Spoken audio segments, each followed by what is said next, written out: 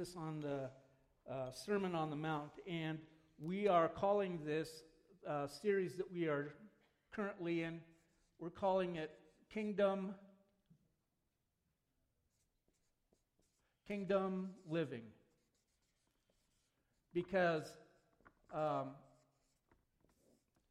it becomes a little difficult for us when we just think about living our lives for ourselves, when we start to just think about how we want to do life rather than what God's calling us to do life. And so, as we've been working through the Sermon on the Mount, Jesus has been telling us specific ways in which we step into kingdom living, how we live our lives for the glory of God and bringing His kingdom from up there down here. And that's what Jesus is telling us to do. But now we're coming to one of those points in the Bible that becomes very controversial for a lot of different people for a lot of different reasons. And here's what Jesus says in verses 13 and 14 in Matthew. He says, "Enter by the narrow gate, for the gate is wide and the way is easy that leads to destruction. And those who enter in are in it are many. For the gate is narrow and the way is hard that leads to life, and those who find it are few." So what we have Jesus telling us is that over here we have the one gate that a lot of people are going through is going to be the wide gate. And the wide gate, it is one that is kind of default for most people, and it is easy for them. But the problem with the wide gate is that it leads everywhere you're going. It doesn't matter what path you think you're on. Your path is leading you somewhere. The question is, where is it leading you? If you're going through the wide gate and your path is easy, then Jesus says that it is destruction that you are headed for. On the other hand, he says that for other people, they're going to go through this other gate, and it is called the narrow gate. And the narrow gate, not very many people are going to go through it, accordingly to the ones that are going through the wide gate. And this gate, the narrow gate, is hard. The reason why it's hard is because it is not something that is natural for us. That's the narrow gate. And what happens with the narrow gate then is that it leads actually in a different place. It leads to life. But it's not easy. It's hard. So we need to find out what Jesus means when he says hard and easy, what the wide gate looks like and what the narrow gate looks like. And the problem is that there are a lot of people, when they read this, they have a concern about what it's talking about because they're thinking kind of people. And so when they hear the term narrow gate, they think that this is a call from Christianity, that certain beliefs are wrong, and it calls that behaviors are immoral. And therefore, it impinges on the human freedom by telling people that they must think and how they must live their lives. Furthermore, Christians believe that they know absolute truth. Therefore, they believe that people who disagree with them are wrong, and not just wrong, but condemned before God. Because not only does Jesus speak about the narrow gate, but he also tells us that he's the door to eternity, to God, and to heaven. Matter of fact, he said that in John chapter 10. He said, "I am the door. If anyone enters by me, he will be saved and go in and out and find pasture." And so not only does Jesus say that there's a narrow gate to go through, he says, I'm actually the door that you go through to find eternity. The way you find yourself to God is through me, the door. And so now we have Jesus making these bold statements over here. The first one is that there's this narrow way, the hard way, that you find life. And he says on the other side of that is this wide gate that a lot of people are traveling. It's a wide path, and all the people on that path, they're going to this place, and it is called destruction. And it's if you tell people that the path that they're on is destructive and it's destruction for their soul, they somehow get offended by that. But it's easy. That's the way people want to go. That's what they want to do. They want to get involved and they want to do all these different things. And so, again, what Jesus is saying, there's this concern that people have about what Jesus actually means. And their kind of concern goes like this. They believe that Christians must be intolerant to atheists, to agnostics, to people of other religions, and even to other kinds of Christians, like Catholics versus Protestants, liberals versus conservatives. It's even like on the level of the WRCC misfits versus everybody else. That would be you. So, it's often thought that what we need is humility, and humility requires us giving up claims of exclusive truth. Because if we affirm nobody can really claim to know what is true, then instead I have my truth, you have your truth, but nobody really knows, and we're in no position to judge anybody, because that will all lead to tolerance and acceptance, because nobody would call anybody else wrong. And so what people are talking about then on the easy path is that sometimes it just all falls apart right in your face and you don't even know it. That was the path to destruction, just in case you didn't pick that up. I planned that. So we have tolerance, and tolerance is something that our world is really talking about in our day. And along with that, they have us to have acceptance as well. They want us to be tolerant of each other. They want us to accept everything. They want us to accept what people say. They want us to accept that all paths lead to God. So this all leads to God. And so it doesn't matter what you believe. Even if you believe nothing, that's okay, because it's all good. You just don't come down on anybody else. But that's not what Jesus is saying. And so what Jesus is saying is that often the narrow gate, or the gate that is narrow, leads to life, but other people view it as what that narrow gate is narrow-mindedness. They think what Jesus is telling us is that you have to be narrow-minded because God's narrow-minded. That's why the path is hard. You just can't enjoy life anymore. And here's what's interesting. If you really look carefully into Jesus and you examine the life and the teaching of what he has for us, you will notice what looks to be to our culture like a very strange paradox. Because on the one hand, Jesus makes the statement that there are outrageously, staggeringly exclusive in our eyes, these statements like these ones. He is the door. There's the hard way to go through the narrow gate. And so he has all of these things. And one time he even prayed this prayer. This is eternal life, that they may know you, the only true God, and Jesus Christ, whom you have sent.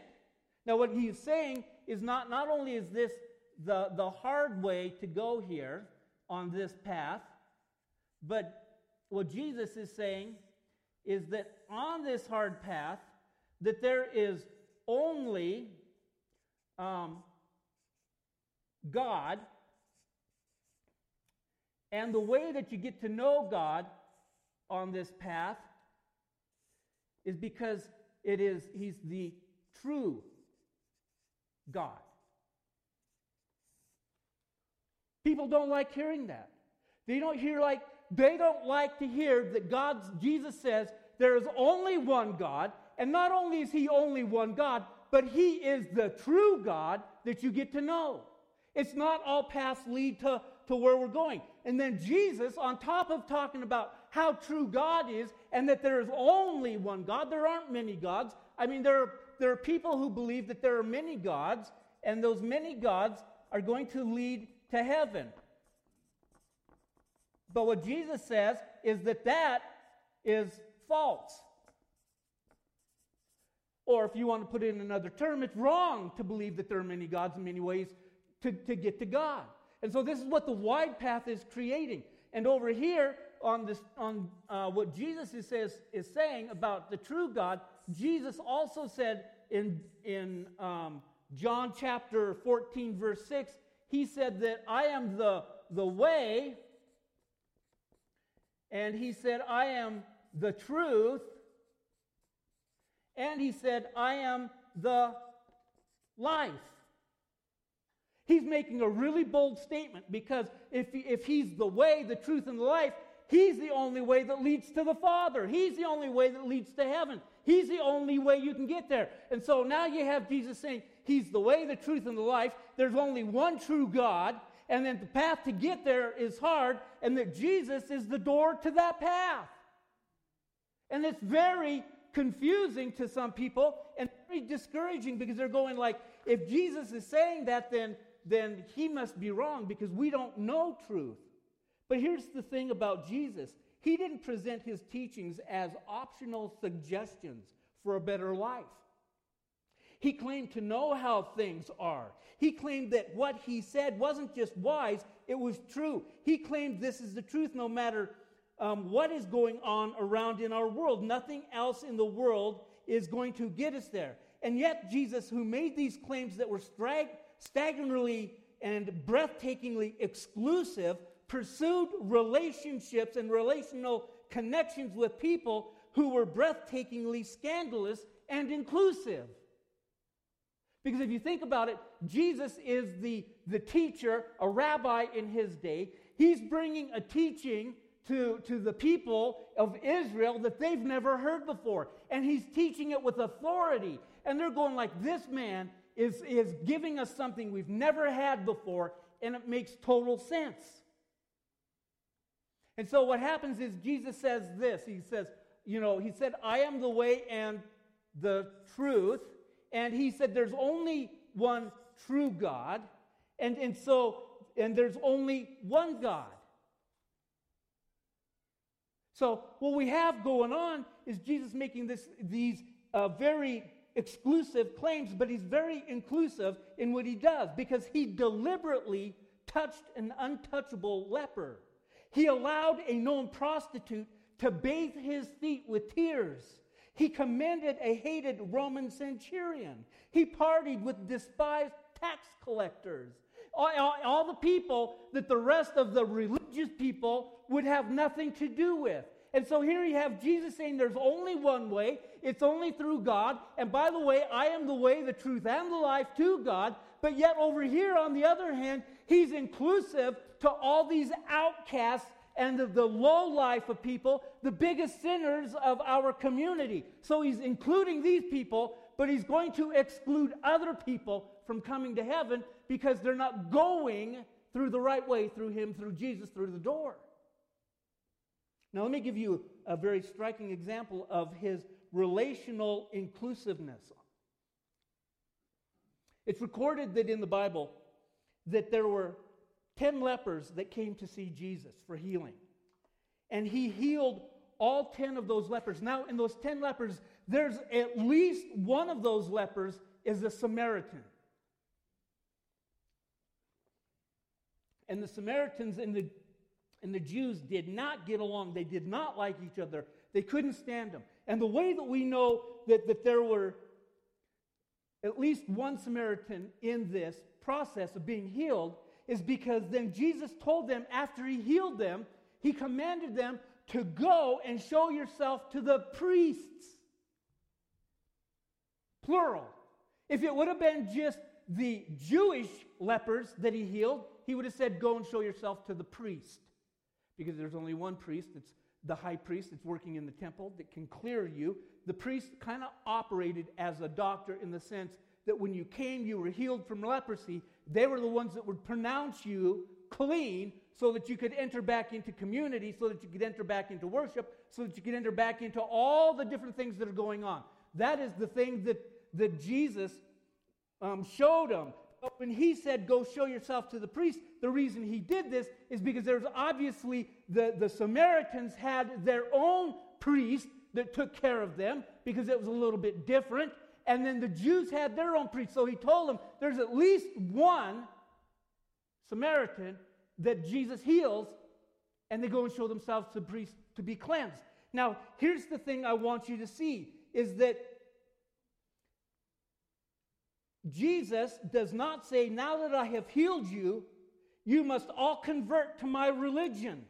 He doesn't enter into a healing relationship with unclean, Orthodox, non-Jewish lepers, and then actually he sends them to their own Jewish or Samaritan priest pronounced cleanliness, to be clean. And Jesus is now thinks in relationship is transcending all human religious categories. That's what Jesus does when you're in relationship with him. All of a sudden, when you start to step into relationship, all the rules and all the religious regulations and all those things that you followed all of your life, Jesus is now saying, forget those things. That's not what's important. Here's the two things that you need to know. You need to know that you need to love God with all your heart, soul, and mind. That's the first thing you need to know. And then the second thing you need to do is to love others as you love yourself. That takes care of every rule, every regulation that's been put out there. And so we have all of these people who are missing this dynamic, especially his followers. They're missing the dynamic that Jesus is saying that we need to get narrower in our devotion to God and be more broad-minded in our love of reaching out to human beings. That's the narrowness of this teaching that Jesus gives us. The narrowness is thinking it's only God, it's only about God, there's only one way, and it's only through the blood of Jesus that we come to relationship with God. That's the narrowness of our coming to God, but our broadness is reaching out to cross the aisle to everyone, regardless of their religious affiliation, regardless of their sexual orientation, regardless of whether they love God or hate God. Jesus didn't set it up and say, look, you only love those who are like you and love the others. That's not what Jesus ever said. And so when we go back to the original passage that we're looking at, enter by the narrow gate, for the wide gate is easy, and it leads to destruction. And it's because Jesus is saying this whole thing in here. Another aspect of that is that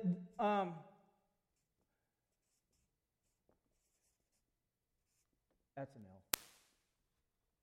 That religion plays a big role in our lives in keeping us from stepping into relationship with God.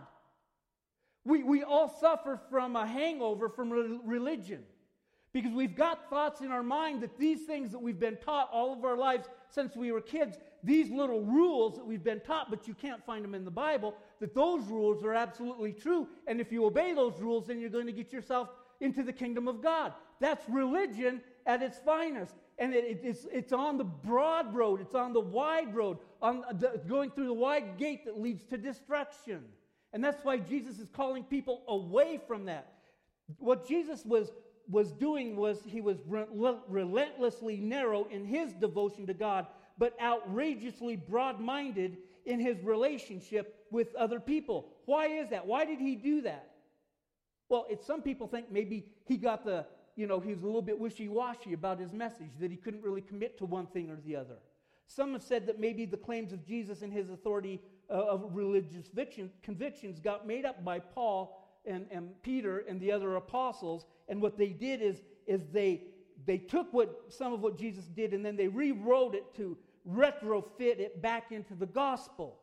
And some people say that it wasn't even clear about his own identity. Or maybe, just maybe, the truth that Jesus taught actually explains the way he led life.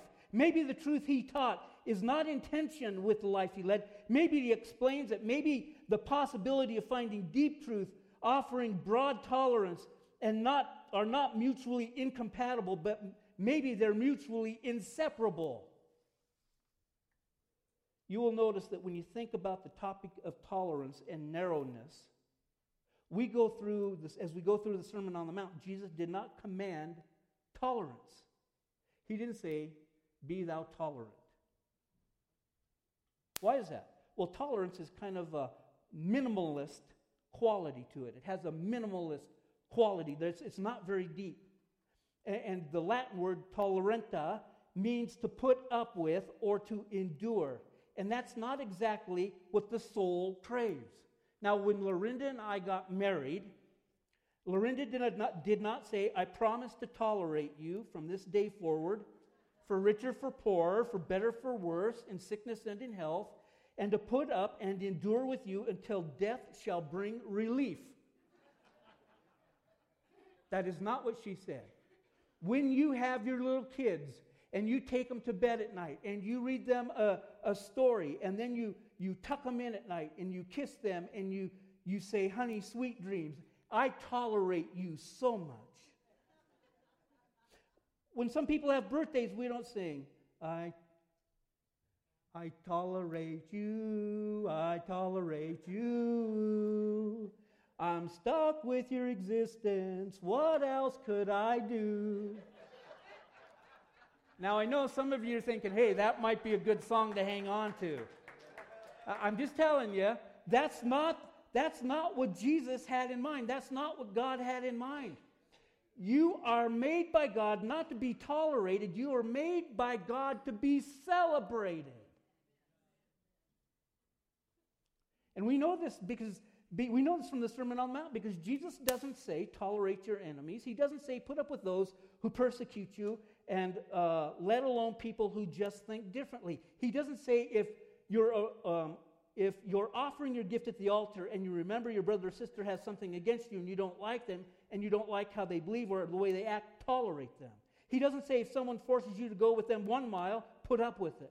Tolerance is a very good thing as far as it goes, but it really doesn't go that far. It can barely go a mile. It doesn't go to. Tolerance is better than intolerance. But tolerance is pretty a low bar standard. It doesn't take much to be tolerant and to get over it. You can tolerate somebody without loving them, but you cannot love someone without intolerance. Jesus is inviting us now to do kingdom living, as I said. He wants us to step up and to live in his kingdom. Because when we live in his kingdom, then we're in the sphere of God's will, where the primary law, the royal law, if you remember from last week, is love, because God is love. So love your neighbor as yourself, love your enemy, and love will certainly include the virtue of tolerance. It surely will. But that leads to the question, why are we to practice tolerance? Tolerance itself, which is talked about a lot in our day, actually requires a foundation. If it's going to be enduring virtue, it needs a rationale, and it needs something to stand on. So now in our day, we have tolerance and acceptance that's going on, and it's telling us to accept many different gods, many different paths to God, and all those are false, and then you can have your own religion. You can have your own religion to do whatever you want. That's what the world is telling us. But that's not what Jesus is telling us. Tolerance is built on the claim that every human being has dignity and has equal worth. And we would all agree with that, because that's an absolute claim that all people have that. And if you undermine it by saying there is no such thing as a claim to be able to know truth, you end up eroding the very ground on which the practice of tolerance stands. In other words, the cure for arrogance and intolerance which are really horrible sins, and often infect the church as much as anywhere other place, maybe even more, is that we should embrace uncertainty. We really don't know. But really, the cure is not that we embrace uncertainty, but we embrace humility, because we are all created in the image of God. That's why you respect the other person. That's why you have good in your heart for the other person, is because they are the image bearer of God, just as you are the image bearer of God. You can be right and humble. It's possible. You can be uncertain and arrogant. Now here's a quote from about 100 years ago from a Christian writer. His name is G.K. Chesterton. And here's what he said. What we suffer from today is humility in the wrong place. Modesty has moved from the origin of ambition, that is, the will of pride, and has settled upon the origin of conviction, that is, the mind or confidence in logic or reason and the ability to know, where it was never meant to be. A person was meant to be doubtful about himself, but undoubting about the truth. This has been exactly the reverse. And he wrote that 100 years ago.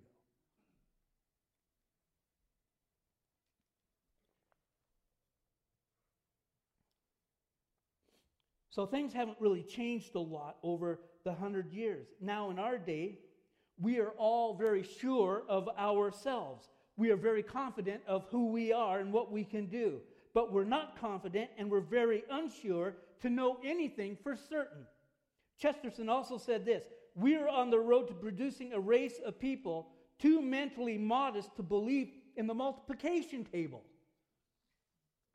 Let that sink in for a minute. If you don't understand it, come and tell me, I'll show you one. But what Jesus taught is the greatest foundation for both tolerance and love resides in God and in His kingdom.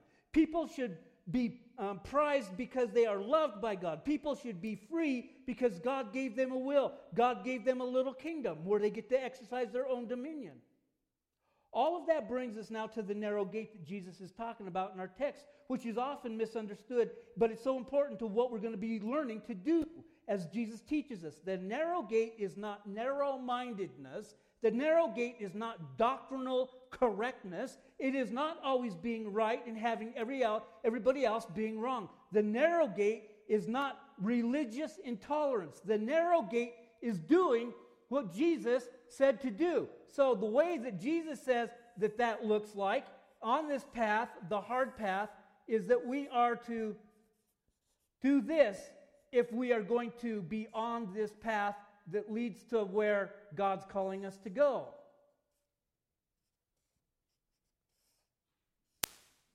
It's to obey. That's really what the whole concept of coming through the narrow gate is all about. Because if Jesus is the way, the truth, and the life, and God is the only true God, and the road is hard, and Jesus is the door, then what He is asking us to do is obey Him in all that He says. So He's here, and He's here.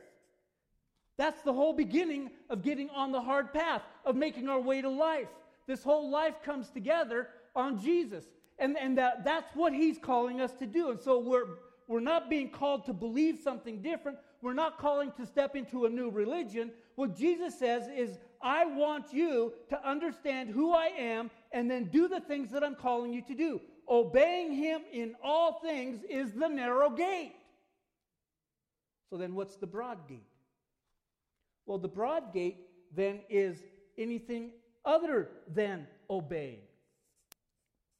Because that's what they say. Because if you get stuck into this whole thing about obeying as God's calling you to do, obeying the Bible, then that's just wrong, because now you can't be free. If you're restricted to obeying, you just can't be free.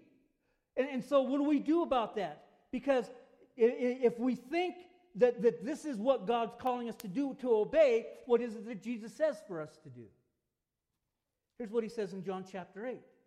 If you abide in my word, you are truly my disciple, and you will know the truth, and the truth will set you free. Now that word abide also is known as obey. So it says that if we obey, or abide, and we are truly His disciples, then we'll know the truth, and the truth will set us free. Now those words, you will know the truth, and the truth will set you free, those words are written on more universities in this country than any other saying that's ever been written. You go to a university, and there's a good chance you're going to see that if you know the truth will set you free. The problem is that they have left out the prior phrase, if you abide, obey my teachings. then you are my disciples and you will know the truth. If you obey, in our day, we generally think that freedom is the opposite of having to obey anything. We think of freedom as being the absence of restriction. Now, let me help you understand what restriction looks like, because it's really important for us to get this picture. Because I'm going to put these two little critters right here, okay? And then I'm going to put one over here as well. And, you know, this is my art, right? So these fish, we would think that if you're going to be free, that in order to be free, you live without any restrictions in your life. But the problem is that in order for a fish to really be free, he has to live within the restriction of, you guessed it, water. Because if you take the fish out of water and you put him out on the floor to live and you go, here you are, little Freddy Fin Fipper. You're free from that water. Go and be yourself. Be who God meant you to be. And outside the restriction of water, little Freddy dies. And you flush him down the toilet. That's what happens.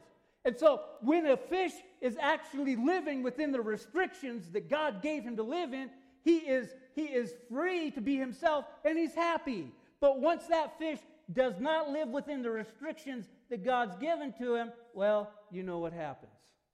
Burial at sea. And it's not a pleasant thing. So, why does Jesus call us to do this whole thing, to live this way? Because what he's saying is, you are really my disciple, and you will know the truth, and the truth will set you free. It's like the water that makes a fish free. Freedom is finding the right restriction for your life. It's swimming in the moral and spiritual reality of God and His kingdom, from which my little nature, your little nature, were made. If you obey the teaching of Jesus, you will be free. But the question that is really pressing on this, and this is all leading to, and it's going to be the question that presses on you this morning, and the question you're going to have to wrestle with, is all of this that Jesus is talking about right here is all leading to one thing. It's all leading to life, but that life where we have freedom, that life where we know the truth, where we live in the truth, where we know God, and we say it's hard, but it's hard only because now we're going against our nature, and we're living in the nature of Jesus Christ instead. And what Jesus is really saying is that to live in these restrictions and to do all of these different things, we have to become this person to Him. A disciple. That's what all of this is about. Jesus is the door. The narrow gate leads to the hard path, the narrow path that leads to life. And when you live a life of obedience and you're living in the restrictions that give you freedom, when you do that, now you become a disciple of Jesus. The problem is that there are a lot of people who have come to the conclusion that they are, and I'm going to put this word right alongside it,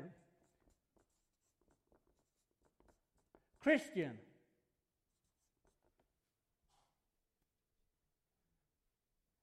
You might be surprised by me saying that there are a lot of Christians on this path right over here. They're on the wide path. You know why? Because what they've done is they've heard the message about if you believe in Jesus, He'll rescue you from the pit of hell. And they're going like, sign me up. Put me on that bus. I want my life my fire insurance. I don't want to go there.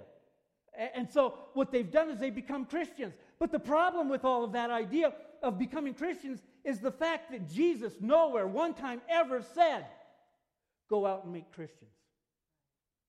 You will never find it in the Bible. You will never find one place where Jesus said, you need to become a Christian. You need to make Christians. You need to become this Christian community. Jesus never, ever said that. What did Jesus tell us to do? He said, you are to go into all the world and to make disciples. That's what the whole process is, that we are supposed to be disciples. And when you become a disciple, what is your job then? To make disciples. You're a disciple making disciple. That's what Jesus called us to do. And so the problem that we have is that everybody here is somebody's disciple. Everybody is. You can't get away from it because all that a disciple is, it's not even really a religious term when Jesus gave it back in the day. The disciple is a student of someone who is teaching them. We all started off being disciples of our parents because we had to learn how to talk, we had to learn how to walk, we had to learn how to do math, we had to learn how to behave, we had to learn how to fit in society, then we had to learn when to talk and when not to talk. Then we had to learn where to go and where not to go. And then we had to learn what to do with our money and how to spend it and how to save and how to have a budget. We had to learn all those things, and so we were discipled. And usually that discipleship starts, because we're learning from somebody, it usually starts with our parents first. And then probably the second people that are influential into a child's life would be teachers, because the teachers now are teaching them things too. But sometimes the teachers get confused, and they start teaching morality that they have no business teaching to their kids, because that's the parents' job to do. And the church should be influential into a child's life to help them to understand and know who Jesus is. That's the whole thing of discipleship. And so the big question is, who's your disciple? Or who's your leader? You're a disciple to somebody, so who's discipling you? Is it Jesus? Is it society? Is it cultural norms? Is it some author that you're reading over here that's telling you something that may not line up with the Bible? Who are you being discipled by? That's the question. And the other question goes along with that is, are you a disciple of Jesus this morning? Or are you one of these guys that has become a Christian because someone said, if you want to be a Christian, you have to pray this prayer. And then you prayed a prayer that was written down on a card. Now, I'm not saying that wasn't wrong. I'm just saying that there's been a lot of people that prayed that prayer that they thought they were going through the narrow gate by praying that prayer. And all they did was they went from the narrow gate and then they took a shortcut over here. And they went to the wide gate because now they're saying, I prayed the prayer, I'm a Christian, and so I've got my place in heaven, but man, doing this stuff over here, especially this word, obeying, are you kidding me? That's the hard part. That's the hard way. I don't want to do that. I like this over here. I like living over here without restrictions because I know that any sin I commit, God has to forgive me because I'm asking Him to.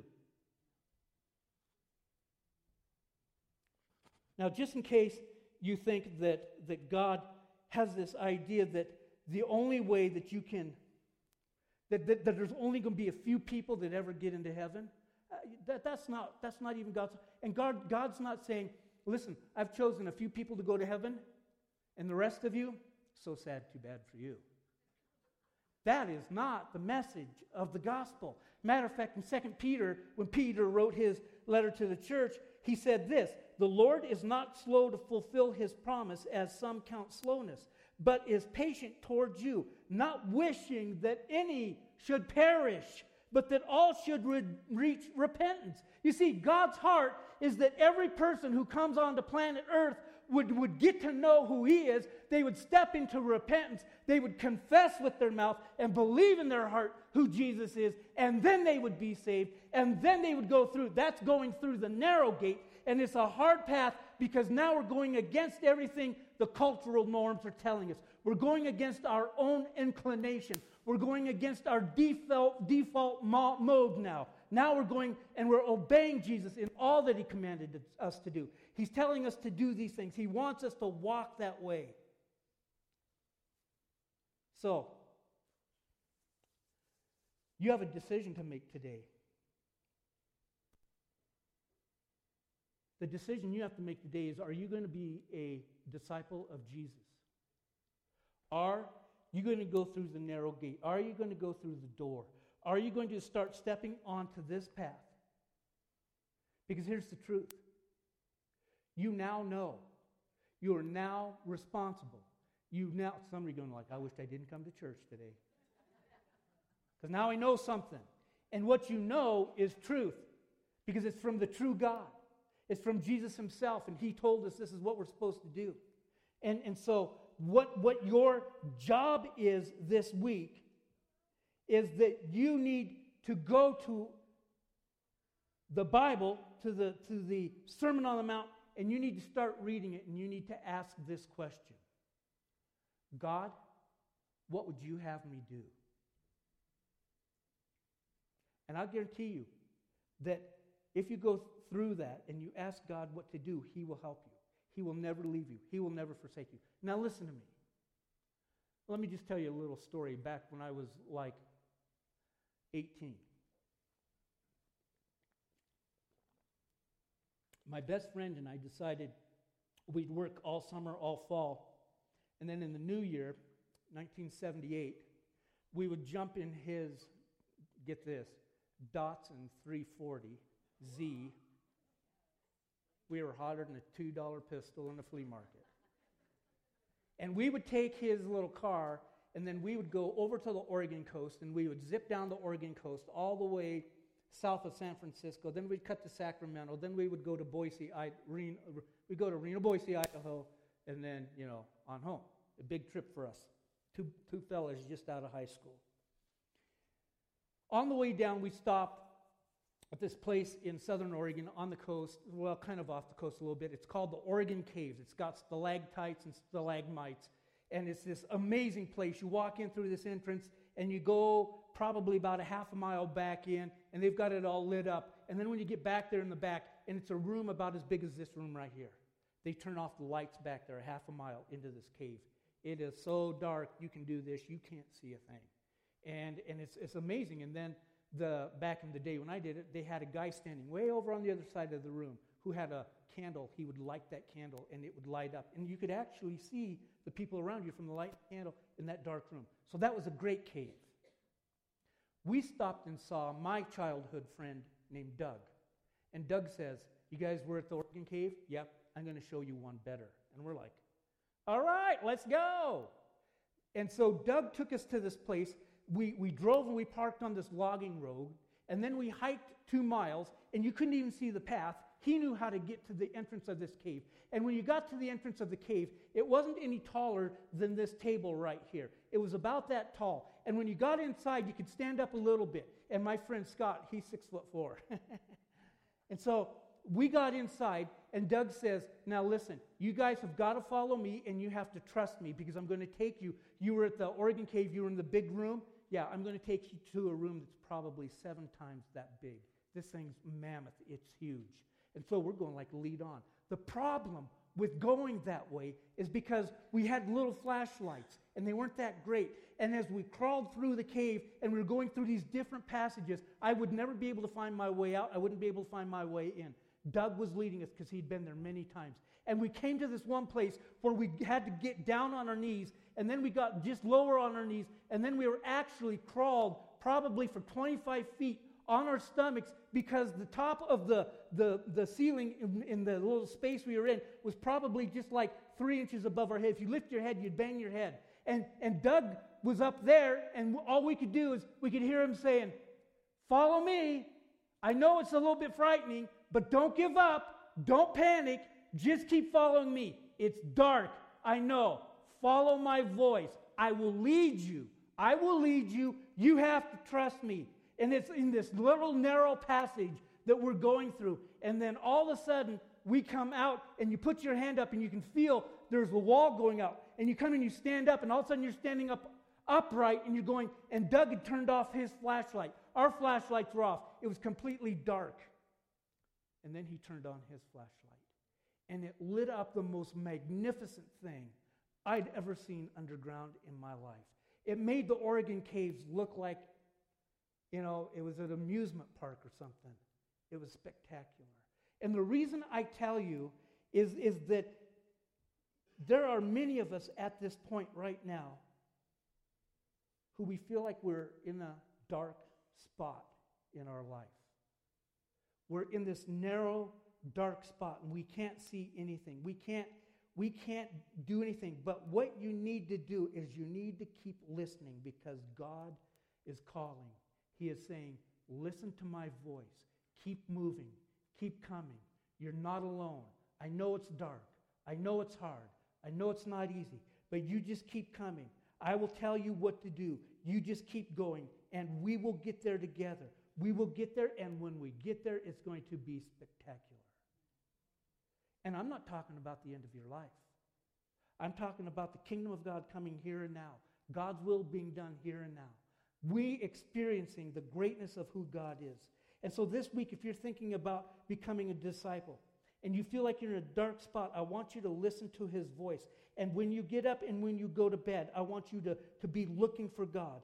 And when you go to work and when you come home, be listening for his voice. And when you have a problem and when you're filled with joy, be listening for the voice of God. This week, get a Bible, read through the words of the Sermon on the Mount, and ask God, would you please speak to me? And anytime you think of it, just practicing doing what he says to do through the Sermon on the Mount. Obey him. But don't obey him just to obey him for the sake of obeying him. Obey him to revel in the thought of obeying him. Or maybe obeying him with his help is in fact the greatest opportunity you will ever get in your life. So make your fundamental idea that you are a disciple of this man called Jesus, the God, our way, truth, and the life. It's utterly narrow in your devotion to him. Make it that way. But incredibly broad-minded in your interactions and acceptance and love and conversations and tolerance and celebration of people radically different from you. And remember, when you go through that gate, no matter how narrow the path, no matter how dark the cave you are in, you are never alone. Matter of fact, when you think you are the loneliest, that's probably when you're most in touch with Jesus. So that's what Jesus told us to do. Here's our task. This is the task of this church. And it's found in Matthew 28. Go therefore and make disciples of all nations, baptizing them in the name of the Father, Son, and Holy Spirit, teaching them to observe all that I have commanded you. And behold, I am with you always to the end of the age. Now you see, we've got three things to do there. We've got to make disciples, we're to baptize those disciples, and then we're supposed to teach them. That's what we are to do here. But I also want you to remember this. I want you to hear this, because there are going to be thousands, there are going to be millions, there might be billions of people who enter into the kingdom of God. And the way we know that is because in Revelation chapter 7, it says this. And after this I looked, and behold, a great multitude that no one could number, from every nation, from all the tribes and peoples and languages, standing before the throne and before the Lamb, clothed in white robes, with palm branches, this is Palm Sunday, in their hands, and crying out with a loud voice, salvation belongs to our God who sits on the throne and to the Lamb. That's the day. Thousands upon millions of people. Because what we think are a few, to God is going to be millions. And he is not willing that any should perish. But the only way we step into that, the only way we know that, the only way we experience that is when we make the decision to quit being a cultural Christian and start to be a disciple of Jesus. So the question to you is, who are you? You have a choice to make today. Let's pray. Heavenly Father, I pray particularly that you will help us to understand these words that Jesus brought to us, because they're odd. They're really difficult. And sometimes we just don't want to. And I pray for me, and I pray for everybody listening, everybody who has this desire, God, that they would want Jesus. They would want his life. They'd want to be his disciple. That they would prize the narrow gate above all else. Lord, forgive us and help us not to be narrow-minded in it, not to be intolerant. We may have the right to be, but the kind of people you're calling us to, we shouldn't want to be. And then, God, I pray for everyone who's in a cave. Maybe it's their health. Maybe it's a kid they loved who they had to let go of. Maybe it's something that's going on that's just so painful they have a hard time even thinking about it. Maybe it's an addiction. Maybe they're caught in shame or hurt. Whatever the cave is, God, just keep whispering, you're not alone. You're not alone. You're not alone. You're never alone. Don't stop. Keep coming. I'm with you. Whisper those words. We need to hear them from you. And so we pray this together. We pray in Jesus' great name. Amen.